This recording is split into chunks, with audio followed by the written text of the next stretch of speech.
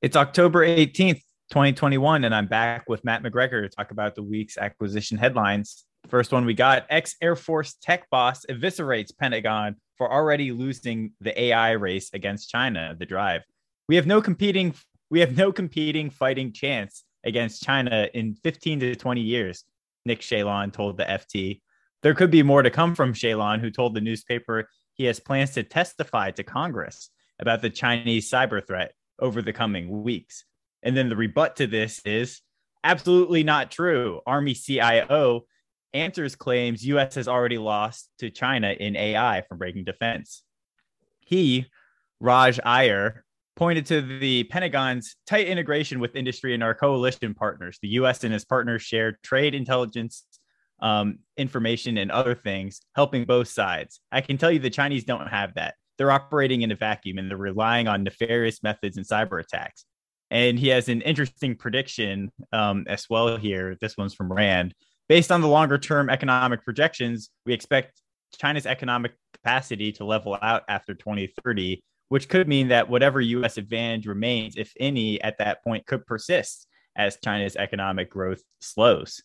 So this was big deal, big news, right? When Shalon, he left and we talked about his exit there. And now he's kind of going hard again that the Pentagon is going to lose AI. And it seemed like he took a lot of heat from that as well. And it's not really sure exactly what to make of it. Any thoughts?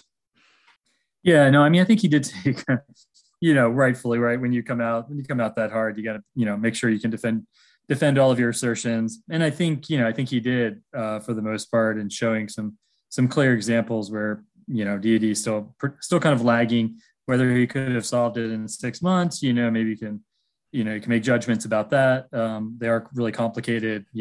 Enterprise as a service, enterprise IT as a service is a complicated thing. Lots of moving parts, lots of stakeholders. So yeah, 6 months maybe that was overly aggressive. But yeah, the fact that he did come from industry, he has a unique perspective that a lot of other people in DoD don't have. He's actually been out there in the workforce. So yeah, so I think he brought a lot of value. He ruffled some feathers, but I also think he got leadership to take another look at things. So I think we'll have to probably see what the after effects is. It sounds like Frank Kendall, took it as a constructive criticism. Maybe some other folks like this, the Army CIO, didn't take it quite as kindly. But I think his point on AI is very valid in terms of, no doubt China has way less barriers, right, to AI than we do. If you look at where DoD is focused right now, a lot of it is around, ethical AI, being able to trust it, being able to, be responsible. All these different words are kind of being associated with AI. China's, not doing that, right. They're using it for surveillance, and they're pretty much getting all the data they want to get within the state, and being able to train their algorithms in ways that it will probably be a lot more complicated for the U.S. to do. So definitely, I think that was his point, is that we're not making the same level of progress because of some of our restrictions. Some of our restrictions are probably very valid. Some of them can probably be worked a little bit faster, and we could probably do things smarter. So one of the things that I did take for the final thought on that article was from General Groen about the JAIC. Is the one thing we do have to kind of give ourselves credit for, I think, with DoD, is we do have the JAIC. The JAIC is out there, right? They are trying to focus on combat related problems. They're not doing stuff in the lab. They're not just playing around with algorithms, with simple stuff. They're actually going to the COCOMs. They're trying to see what things can you guys not do? What things can we improve? Maybe it's going to be a lower level AI, like RPA type, robotic process automation stuff. Maybe there's opportunities for more advanced kind of learning stuff. So I think the jury's still out on how well all that will turn out. And so I give ourselves a little bit of time, but yeah, the JAIC's definitely going to have to prove themselves and show some real results. And then that'll build credibility, I think. And, the rest of DoD will be able to, kind of hop on board and learn a lot of lessons. Well, with that said, next one we got: JAIC chief wants AI progress to be slow and incremental from FedScoop. The Department of Defense's Joint Artificial Intelligence Center is looking to field AI across the military slowly. The products can be broadly usable across combatant commands, the center's director said Friday. That mindset appears to be different from some innovative upstart organizations within the government that have emphasized the private sector's mentality of speed and agility in finding solutions to pressing challenges. And I thought that was kind of an interesting, other article that came up kind of along with what Shaylon was saying. But I guess my mental model here is that, there's some folks that want this kind of enterprise IT architecture to be perfect and everyone plugged into it in a standard way such that they have, all the data that can be pooled into one place and shared, and then, have all the algorithms run on it and like GFE or GFI, that kind of information. And then there's the other, I guess, view that, well, let's just move fast. And a lot of these things are going to be narrow AI anyway as they function. So, the more and more you aggregate different types of data, like will AI actually be statistically useful under those like higher level strategic kinds of considerations as opposed to, identifying this picture, from a drone feed. Yeah, and I think that's where General Groen's kind of going is with his idea about going a little bit slower is, I think they're trying to go after very targeted challenges, show what can be done, show the impact. A lot of it, right? We've talked about this before. A lot of it is the data piece, right? Getting access to the data, making sure the data is, trustworthy. You're not feeding it a lot of dirty data, and making sure that you're training the different algorithms in the right way. You're able to assess kind of, especially if you're on the more cutting edge stuff where maybe you're replacing things that humans have historically done, and there's been that kind of extra level of confidence, making sure you can do that testing, validate that, it's generally on track. We haven't really handed off major functions yet, so I think we're still pretty much in that narrow AI phase. But yeah, no, I think that's the right approach based on where we're at and how we're trying to make those first strides. But let's go to China Watch. Chinese flying wing drone launch swarming decoys at enemy warships in industry video, The Drive. What we see from the AVIC video in CCTV7's footage begins with one of apparent GJ-11 derivatives taking off from the deck of what looks to be a Type 75 amphibious assault ship.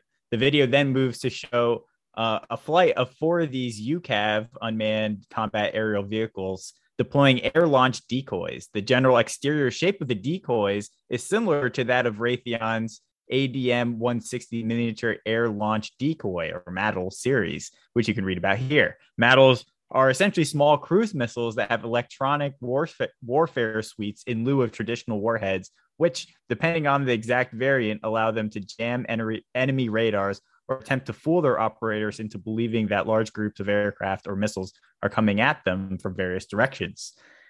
So this one, I don't know if you looked at the video, it looked all pretty notional as well. I don't think they had a functioning version or any of that stuff, but they were showing a concept of, some of these drones kind of coming at some warships and deploying these, air-launched decoys, which then looked like more fighter jets and stuff like that. So it was pretty interesting. But again, China is moving out on a number of interesting fronts as well and experimenting. So I guess that's the worry. But then how much of that is real is always the question that's hard for me to answer. Yeah, I mean, I was always a little bit frustrated that the DoD wasn't more all in on the molds. Like we've always bought some every year. There's kind of a steady state production. Maybe they've went more out on it, but it was always kind of viewed as like a little bit of a peripheral capability. Like, yeah, we'll throw some of these out there to kind of take some of the initial missiles in the A2AD environment where you got some stuff coming at you. We'll throw some of these out there. Like that's kind of part of the concept of operations. But I always thought they should have gone more into it, more in there, and they had swarms and just tons of these things out there because they really are just drones with different electronics kind of embedded into them. There's like the Mauld J is sort of the jammer, but there's other Maulds, and you can really put different sensor suites in them. So yeah, I think it makes sense. China may have just taken that concept of operations from just seeing what we do, studying some of the stuff that we have online where we talk about these things, and so maybe they're playing around with it, but they definitely are deeper in the drone space. I think we've seen that just on multiple fronts. They're kind of definitely putting a lot of eggs in the drone basket. So I think we can expect to see probably some novel uses. But man, it's just a cheap, effective way of creating havoc for any adversary. So it kind of makes a lot of sense. Yeah, and thanks for correcting me there. You said the Mauld. I said Maddle, which I guess is the F-35's data link, right? But so the next one we got, staying with the Chinese drones, Chinese testing experimental armed drone ships at secret naval base from USNI News. China is testing a large uncrewed surface vessels, USVs, according to satellite photos provided to USNI News from Maxar. The small 50-foot long craft has been destroyed as a mini destroyer because its ambitious weapons and sensor fit. With a remote weapons station, it is intended to be armed with a small vertical launch system for surface-to-air missiles and 2 lightweight torpedo tubes. Sensors include phase array radars, electro-optical devices, and sonar. And the new unreported USV has similar overall fit to this one that we just described. And then there's a third USV that is larger, approximately 70 feet. So again, the Chinese are experimenting in a number of ways, and so is the U.S. Navy.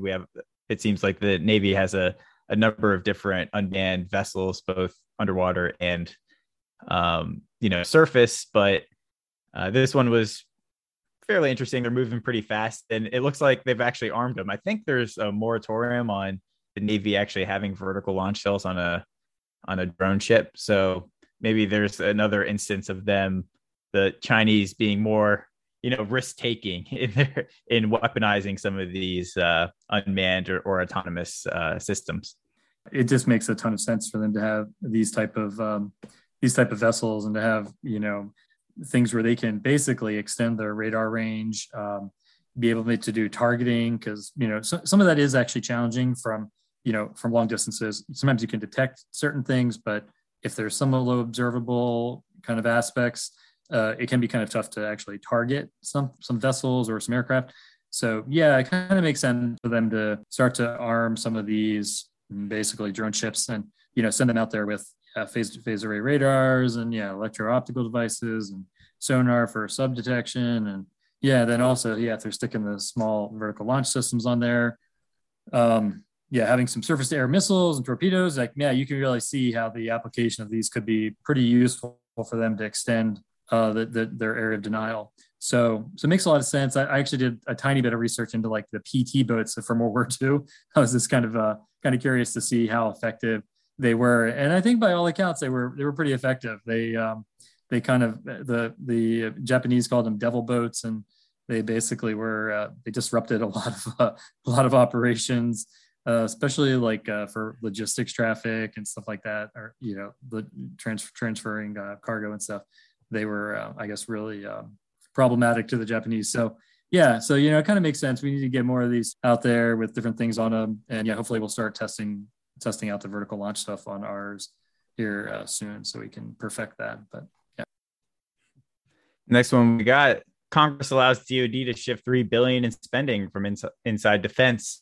Congress has granted the Department of Defense permission to reprogram $3 billion in spending across a variety of accounts, though DoD had wanted to reprogram $4.4 billion, according to a new document from the Pentagon's Comptroller's Office. The 97-page omnibus reprogramming was submitted to Congress on June 16th, requesting permission to shift funds appropriated for fiscal year 2021, 20, and 19. I thought this one was interesting, not just because it took so long, right? Here we are, it's October 18th, and this omnibus reprogramming was submitted June 16th, and that means a lot of those program justifications and requests came up much earlier than that. And they got $3 billion out of $4.4 billion, under total base budget of $700 100 plus billion, right? So, here's some of the pain, but at least something, some reprogramming has happened, but it seems to be a very painful process to move money to higher priorities, right? Yeah, I've done a number of these packages, and honestly, that timeline is fairly standard. Sometimes you'll get some stuff in September, but basically you're waiting on all four committees. If there's any Intel stuff in there, you also have to have the Intel committees. But you're basically waiting on all four committees to make a verdict on both sources and requirements. And so that's where it kind of gets tricky, because you'll see one committee will come out and say, sometimes they'll defer, but a deferral is essentially a denial. And then you're like, well, there goes all my requirements. So even if they approve the requirements, sometimes if you don't have the sources to go along with it, and clearly here they lost 1.4 billion. So yeah, they're going to have to rebalance a lot of that. And so it is tricky. It's a very time intensive process. Part of the problem is these omnibuses, like it shows here, the 97 pages, are very long, and it can be one of those things where the congressional staffers get this thing and they just know it's going to be a bear. And so I think they do all the other priorities they have, and then they get to it when they can. And yep, not very timely, very painful, and never turns out exactly how the Air Force or the DoD wants it. I did one thing, Eric, though, that I actually looked through the package, and one thing that stuck out at me was there were actually funds requested by AFWERX, about $5 million for non-pay support for innovation hubs at multiple locations. The AFWERX program, personnel and resources, were directed to be moved from Headquarters Air Force to the AFRL to support innovation labs. This reprogramming action realigns funds for proper execution. So yeah, essentially there were funds there to stand up these innovation labs or hubs. And I couldn't quite tell the way that they marked things, if this one was moved around, was balanced by comptroller, where it was like a lower priority and comptroller just zeroed it out and moved the money or used the money for something else, or if it was denied by the Senate, because there was one above that was denied by the Senate. But either way, AFWERX isn't getting any of their money, which I thought was really, really too bad, because it sounds like this was a pretty good idea for these innovation hubs and to, get AFRL to get more in that game. So I don't know the whole story there, but yeah, I did pick up on that. I thought that was interesting.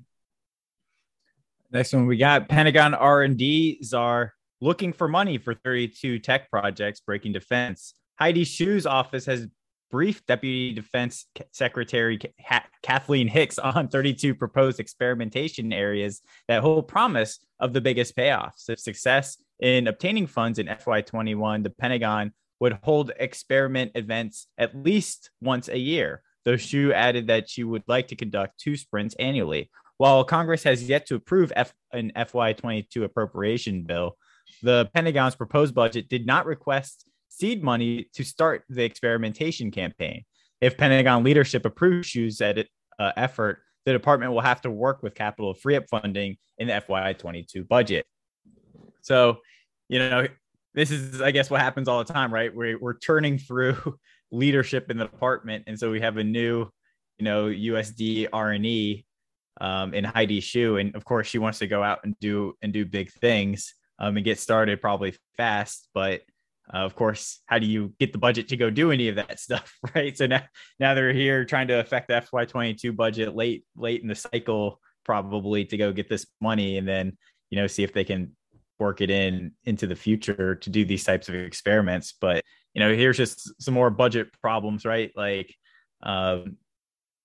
moving effectively in research and development requires having some funds available to do these things that were disruptive or were not foreseen multiple years in the past. And a lot of these new leadership positions, they almost find themselves ineffectual because they don't they find themselves at an undersecretary position, but then how do they, so much is already in motion, how do they affect themselves? And here she is actually trying to get it done, but I'm sure there's going to be a lot of bureaucratic wrangling in how that actually works out, and where does it come out, and who's the winners, who's the losers.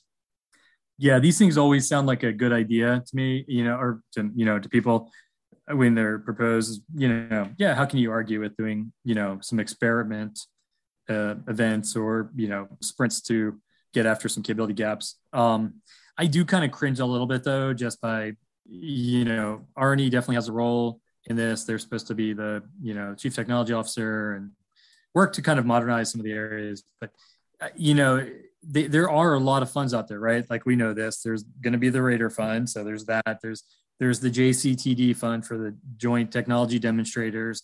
If DoD would ask for it, there probably would be money for the Rapid Innovation Fund. There are these different funds out there that I think R&E has resources, SBIR money, right? They can do some stuff with SBIR too. So I'm a little bit kind of curious about. Well, I don't know. Like, okay, the Raider Fund is small, and I think we talked about this last time. They have hundreds or something. Yeah, they have something like that, but they have many hundreds of applications already being put in there. So these guys are late in that cycle. The RIF, of course, that's gone. That doesn't count. SBIR is kind of hard to work that stuff through anyway, and then you have to compete it. And what's your P-win of actually? I wonder, it's a good question of like, do they have specific technologies and companies in mind, or is it like a general like types of programs? But I see this as like I see it as a problem that she can't like find any money to squeeze it into, right? Like, where are you gonna squeeze that new thing? Yeah, but I guess my point is she would have done all those things. I'm sure staff looked at every possible funding avenue before doing what they're doing now, which is probably the most disruptive of the avenues, right? No, you're probably right. I still go back to though, right? The R&E does have some funds, and yeah, you're right that maybe for this particular vision, those funds were not suitable or not timely. But she does talk about ameliorating a designated capability gap, and my question would be well, what are the services doing for that? And I argue that if they're doing nothing, if there's a clear capability gap and they're doing nothing to address it, well, there are avenues to to adjudicate that, right? I mean, issue teams, PBR is essentially designed basically to tell services to do stuff that DoD thinks they're doing wrong.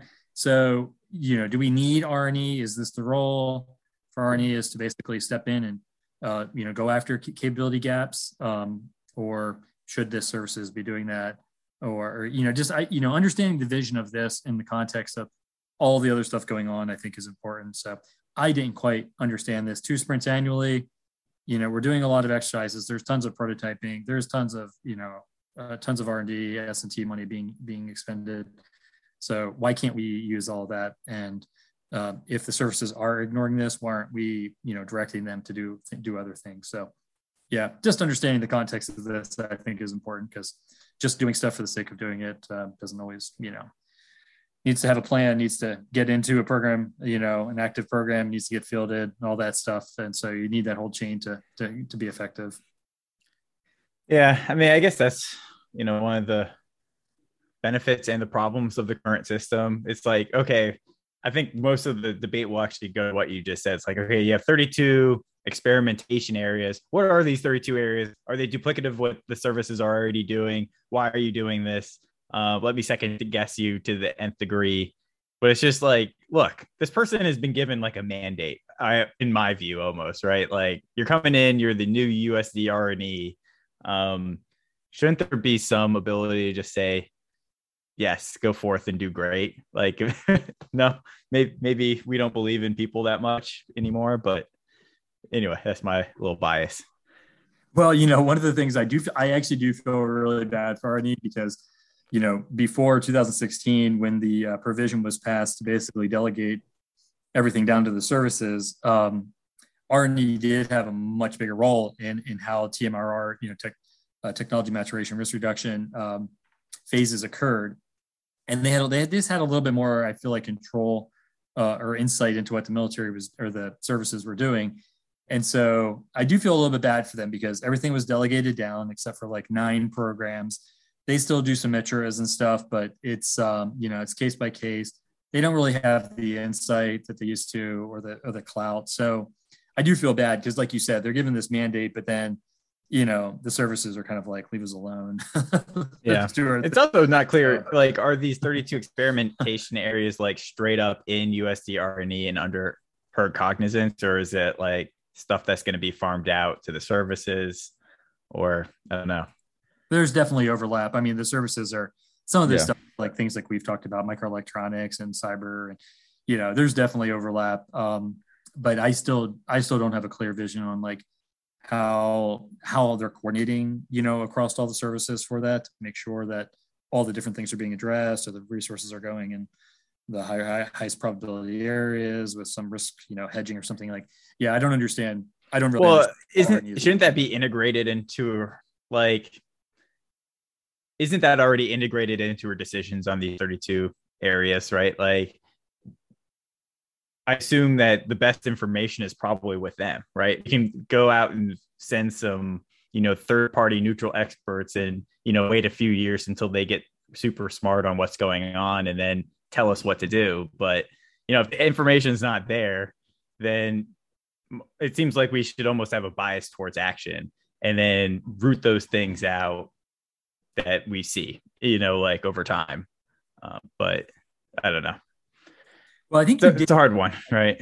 I think a lot of their success or really hinges on having the right people, the right technology leads, and Right. I think they really did have some really good people in there, like Mark Lewis.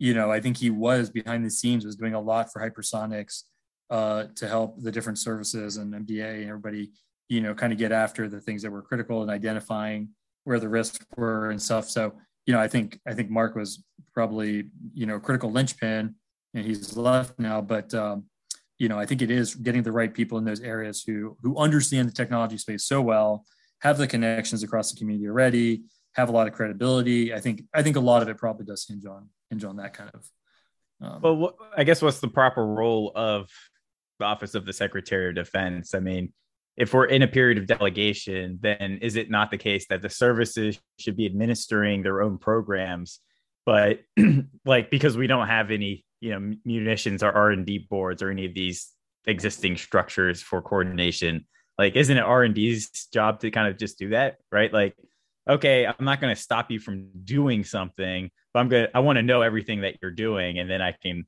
help, consolidate or rationalize or, push for interoperability where required, right? Like that seems to be like how much should R&E actually be doing the research versus just helping the services coordinate and understand what everyone's doing and being kind of like this convening ground of information and I guess integration.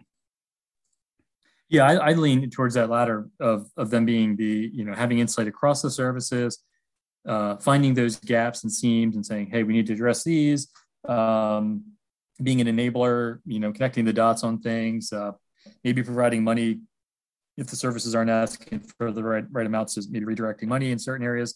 So I think they do have a really important role. I am not clear that they have the insight that they want. I think the services, I think there's some level of coordination, but are they completely, open about it all? I don't know. I think the data picture there is still, still unclear with how the different efforts are going on and how they're tracked and how they're communicated.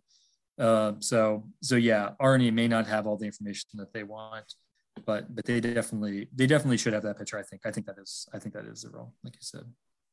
We'll stick with the R&E area, and Heidi Schu's deputy is being nominated, and so that's what this is about. Key DoD tech nominee would check for undue bias towards prime contractors from inside defense. David Honey, nominee for deputy USD R&E, told the SASC, having greater participation as a prime contractor by new entrants from the commercial world could significantly increase marketplace competition and benefit the department. If confirmed, I will review our prototyping strategy and practices to ensure that there is no undue bias towards traditional prime contractors or systems integrators, and that qualified commercial companies, both small and large, are considered for these functions.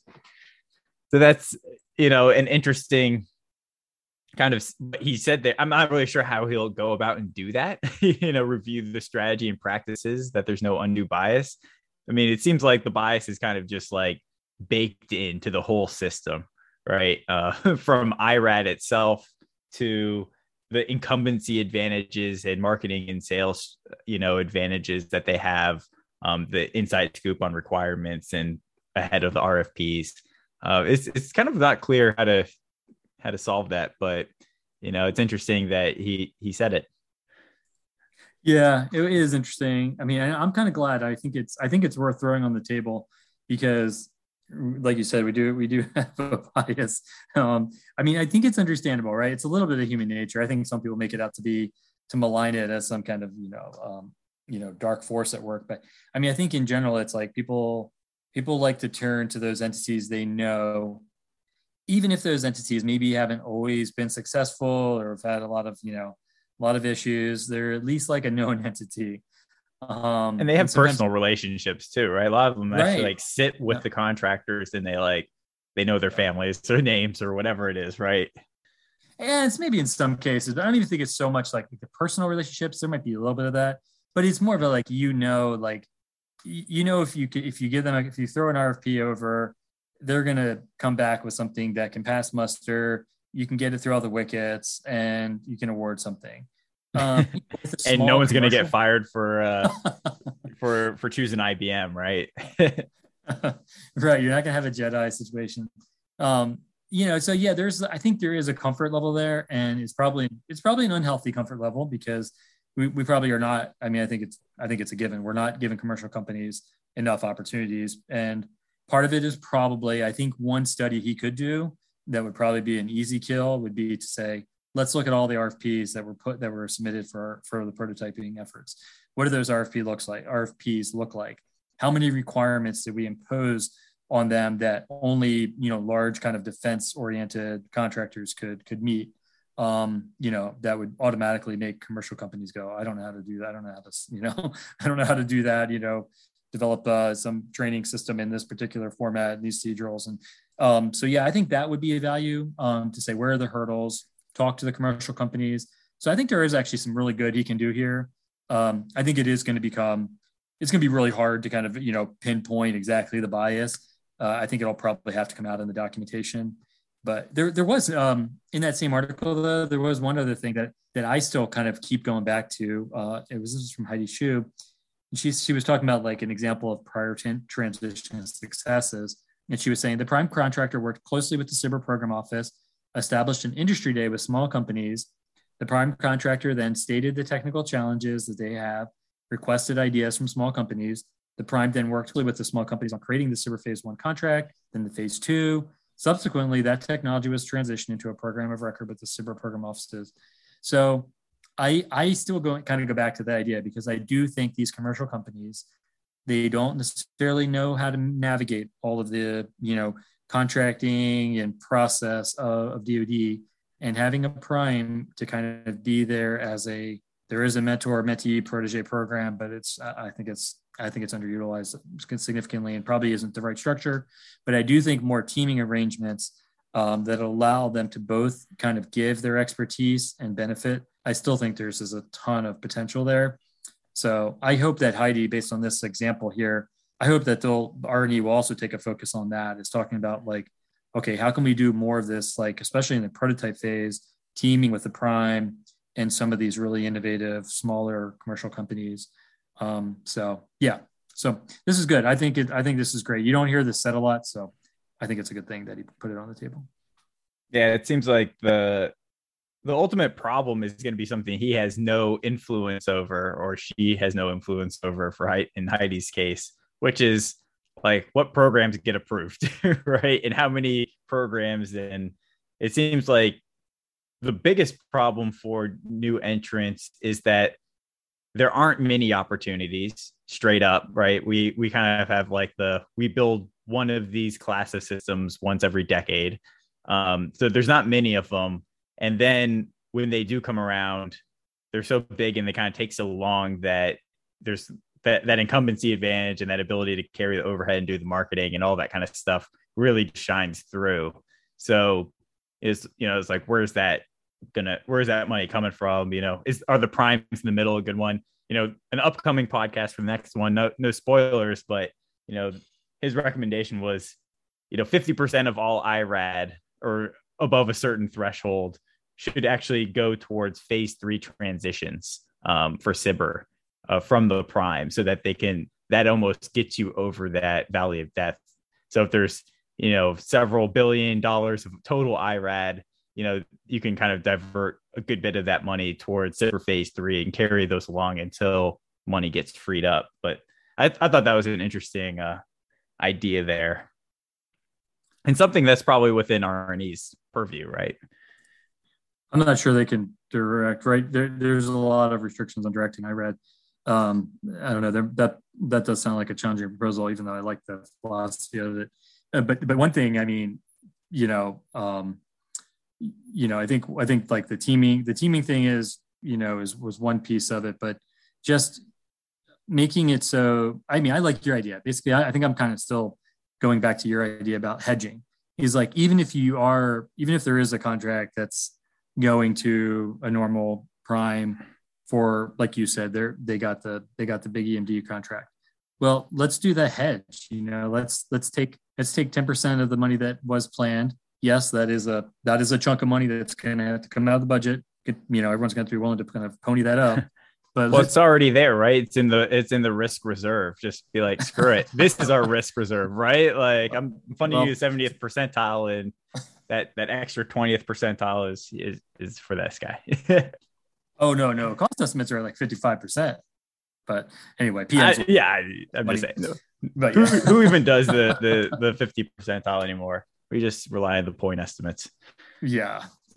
So I don't know if PMs would agree that there's a lot of risk money there, but yeah, maybe you're right.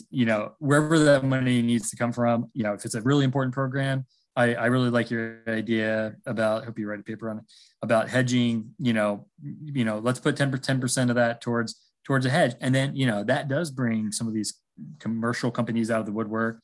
Maybe it brings the losing prime, maybe the prime that didn't get the contract. Maybe that presents an opportunity for them to do some teaming and say, okay, I don't have as much money, so I can't do my whole big thing, but let me try to come up with something novel. But there's definitely some. I guess my last thought on that is that we often say stuff like, or you hear government people say like, oh, we would love to like industry to team in this way or that way. Like, man, why don't they get together in these types of ways? Well, they already have the ability to do that. What are the incentives for them to team in some new and novel way that they wouldn't have been doing today, right? There's some kind of like market efficiency. Like, we want them to team into like, but that's not their incentive to do it. Or they each have their own business incentives. And so it just doesn't happen. So I just don't understand where the incentive kind of comes from. I guess in the IRAD case, it's like, I'm just going to force you to spend your IRAD in a certain way. I don't necessarily like that either, but I think that's the problem. Point about the contract has to be, the incentives do have to be there, right? If every RFP is basically like a firm fixed price, where the requirements are nailed down, there's no flexibility, there's no alternative proposals, there's no desire for any innovation. Maybe you're not using a CSO when you could, if you're doing it the old school way, the incentives are not going to be there. But I think if you start to write the RFPs in, more open ways, hold competitions, do some challenge based, do some, some competitions, some fly off, quote unquote fly offs.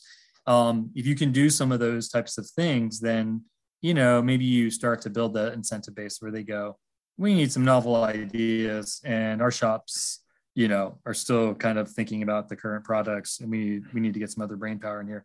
And I think maybe that's where maybe the incentives could come from. But no, I hear you. You're right. The incentives have to be there. It seems like you just have to break those things down into more smaller, manageable pieces that the smalls and the non-traditionals can participate, and then just award it to them, right? And then if they start actually excelling, then they create their own demand rather than, just hoping business will play nicely together for the benefit of government without, the incentives in sight. Anyway, that's a hard one. We'll move on from there. U.S. Army precision strike missile breaks distance record in flight test from Defense News. The company did not disclose the distance of the PRSM traveled in its flight test, but the goal of the test was to see exactly how far the missile can travel beyond its previous set requirement of 499 kilometers. The original intent was to reach a maximum of 499 kilometers, but America's 2019 withdrawal from the Intermediate Range Nuclear Forces Treaty with Russia has allowed the U.S. Army to develop the missile to fly farther. The INF Treaty prevented the development of missiles within the ranges of 499 and 5,000 kilometers. The missile broke the range record in May, reaching more than 400 kilometers. And shorter distances can actually be more difficult to execute because the missile must go up and then come down quicker. So the Army has been successfully, I guess, testing or doing some kinds of flight tests. And Thurgood has one of the generals there over in the Army, kind of heading up the rapid acquisition efforts, has been kind of touting this as, you know, we're getting back to how we used to do things in the 1950s and stuff like that. And he said, actually, I think this system is now with PEO Missiles and Space, which is being transitioned there from the Rapid Capabilities and Critical Technologies Office. So here's another one of those instances of kind of like, you know, a Rapid Capabilities Office starting something and then transitioning it off to a more, you know, staid and true PEO office. Now, I'm wondering to what degree that's just going to be the straight up model. Do PEOs like not really have any kind of like responsibility for these newer types of technologies? They're just kind of, they're almost like that, you know, more contracting of things that exist rather than, you know, doing the new things. But interesting all over. You know, I think this one's a little bit novel in that the Army Rapid Capabilities Critical Technologies Office is, you know, leading the charge for the kind of prototyping piece of it. So yeah, I don't know exactly that relationship, but it does, at least it's a good sign that the PEOs are, you know, connected. It sounds like they have the transition team stood up and all that stuff. So good way to do it. Interesting. Generally this PRSM is kind of interesting to me. I thought that was a good point about the fact that they're touting being able to reach, you know, further out, even though that's potentially the least challenging piece, and that most of the reason why we haven't been doing that to date is just from the INF Treaty. So kind of interesting. But yeah, that they, you know, they're trying to get an early operational capability production. I thought that was interesting.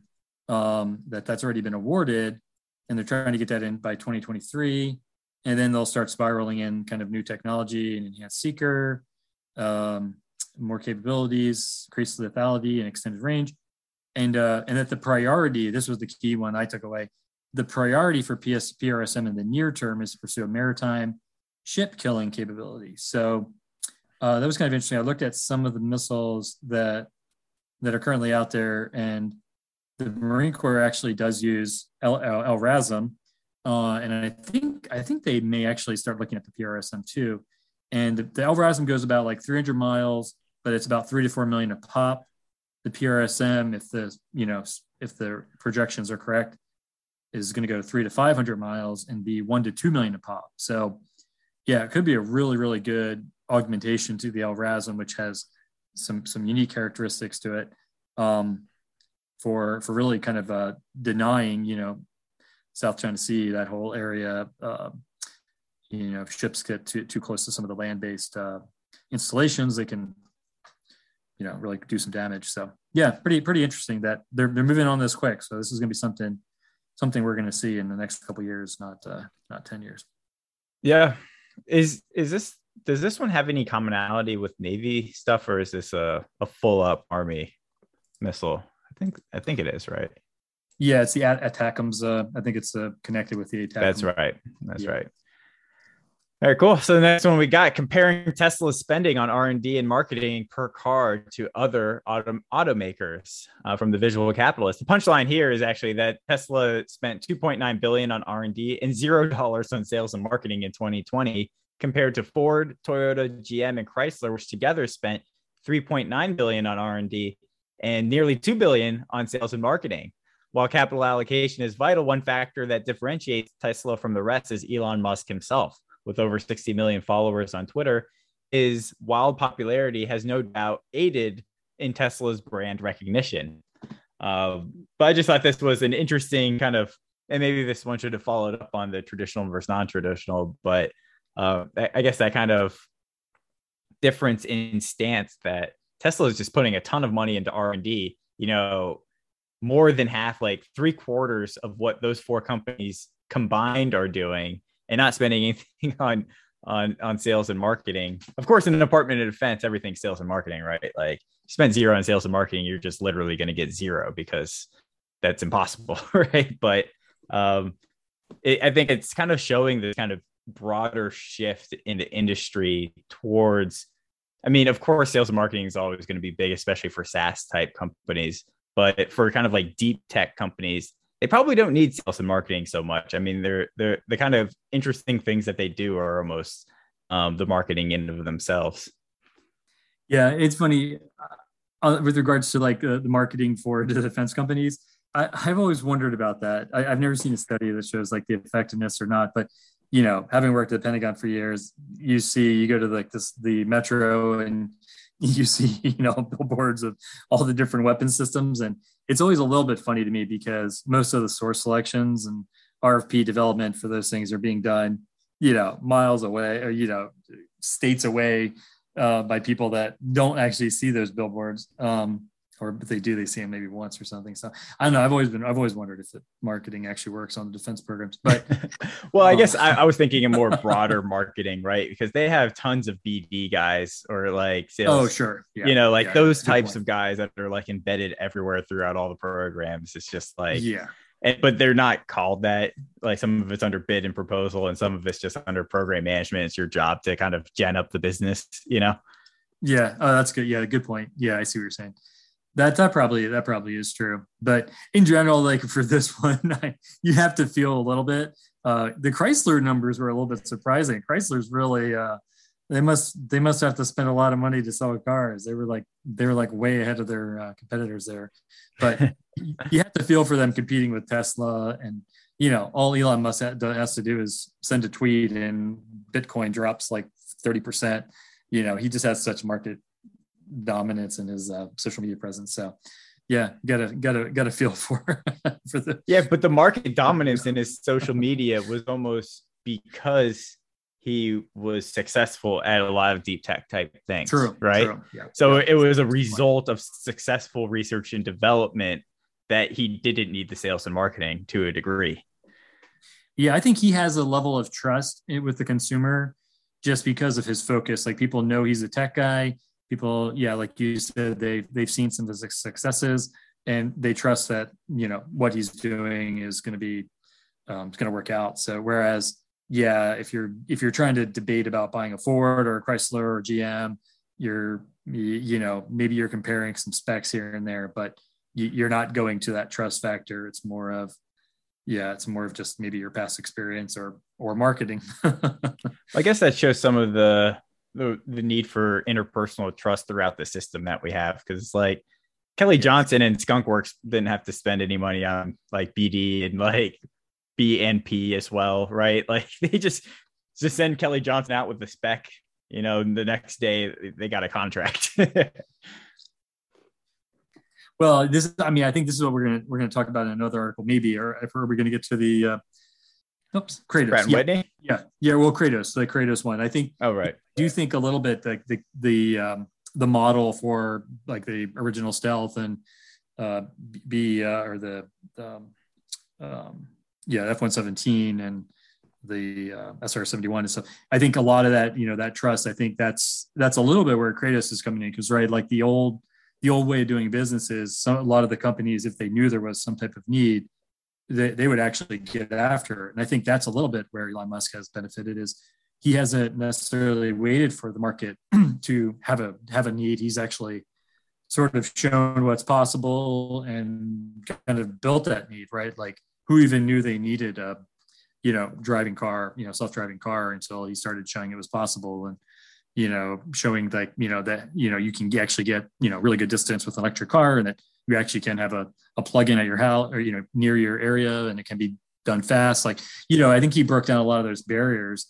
And I think that's a little bit where, if we talk about the Kratos one, a little bit where they're doing too, right? Is they're kind of stepping out and showing, hey, here's how this could work. We're not just Yeah, we're actually putting our money where our mouth is. Where I think the typical defense model is to wait for some clearly articulated need with specs and detailed sort of a rundown of everything that's needed, and then the process begins, and maybe you do a little bit of IRAD, but in general, there's kind of like that delay when you're waiting. So Yeah, I feel like that's a big problem where it's like no engineer on your in your business really needs to believe in it, right? It's like it's not whatever came out of the government requirement specs is like, well, bygone it, like that's what we got to do, right? Like, and we'll do the best within that constraint that we can, as opposed to, like so coming up with it, like what you really believe in and pursuing it, even if others disagree with you.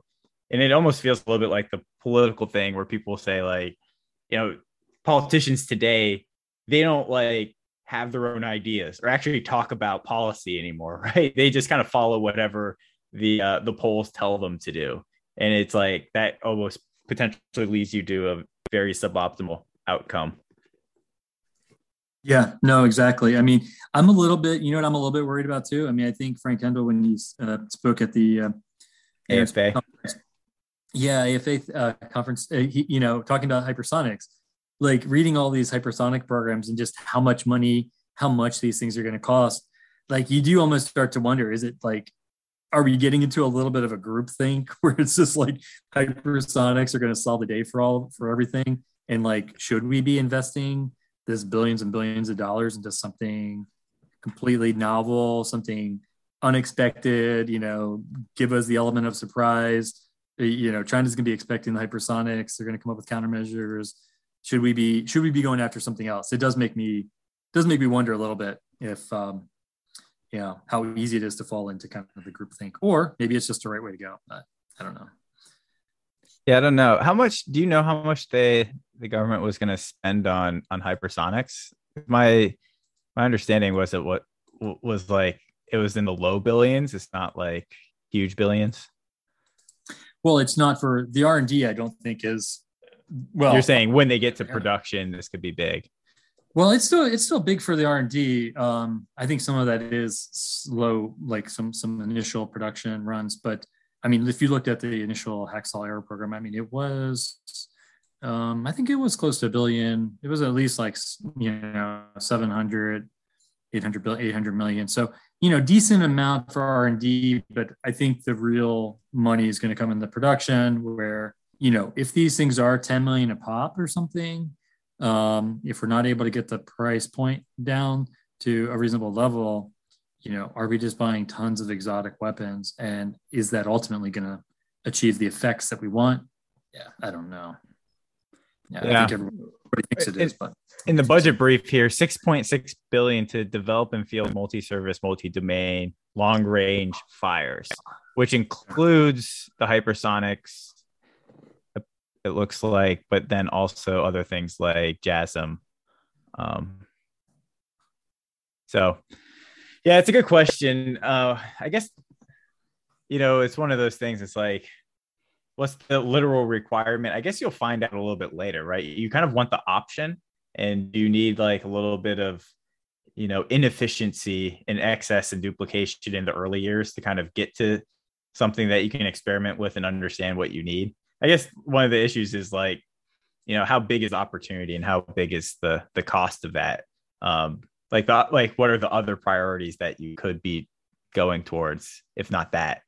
But I'll actually let's go to the Kratos thing real quick here. Just going to read through it because it's interesting. Products speak louder than PowerPoints. Kratos operates differently than your typical defense contractor. It is a public company that acts more like a venture-backed high-tech startup. Rather than waiting for the customer to begin program of record or issue a request for proposal, Kratos anticipates the need and gets to bending metal, shaping composites, or writing software on its own dime. We have a handful and a half of products that are systems that are in the infamous Valley of Death. We've flown them, we've demonstrated them, satellite systems, ground systems, drone systems, and we're trying to get them into programs of record. But in terms of how fast they're moving, it takes 30 months from a white paper to, it only took 30 months from their white paper to the Valkyrie, a 3,000-mile strike unmanned drone. And we do this all the time. We don't show up with a PowerPoint, we show up with product. And for the development of the Valkyrie, where the customer contributed about 10 million, we assumed the risk and contributed about 30 million.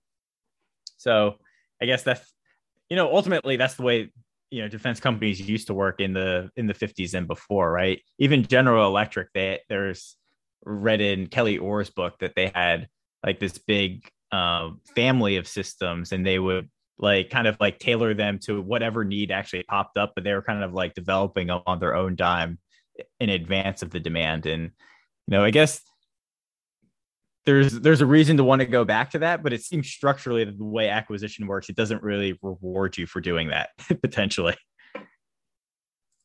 Yeah, I think to Steve Blank's point, right, is right now we have a lot of venture capital like Kratos, going after things for DoD problems, but the DoD isn't really buying it, or if they're buying it, they're buying onesies and twosies, but they're not really scaling. I think IVAS was kind of that one that actually we were starting to scale a real commercial product.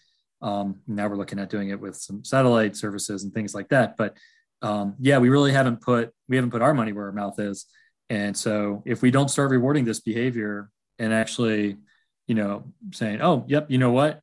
You're absolutely right. That's what we needed. We kind of had our head in this, in this mentality, but we need to shift and look at these kind of solutions. And you tested it. We are going to go out and do some experimentation, develop a ConOps around it, see if it works for us, where it fits. And then, if all that works out, we're going to buy 1,000 of them, So yeah, I think that's where DoD still has to go with it. We need to show that this way works and it's economically viable, because if we don't buy any of the Kratos products, what other VC is going to invest, right? Like we'll have right.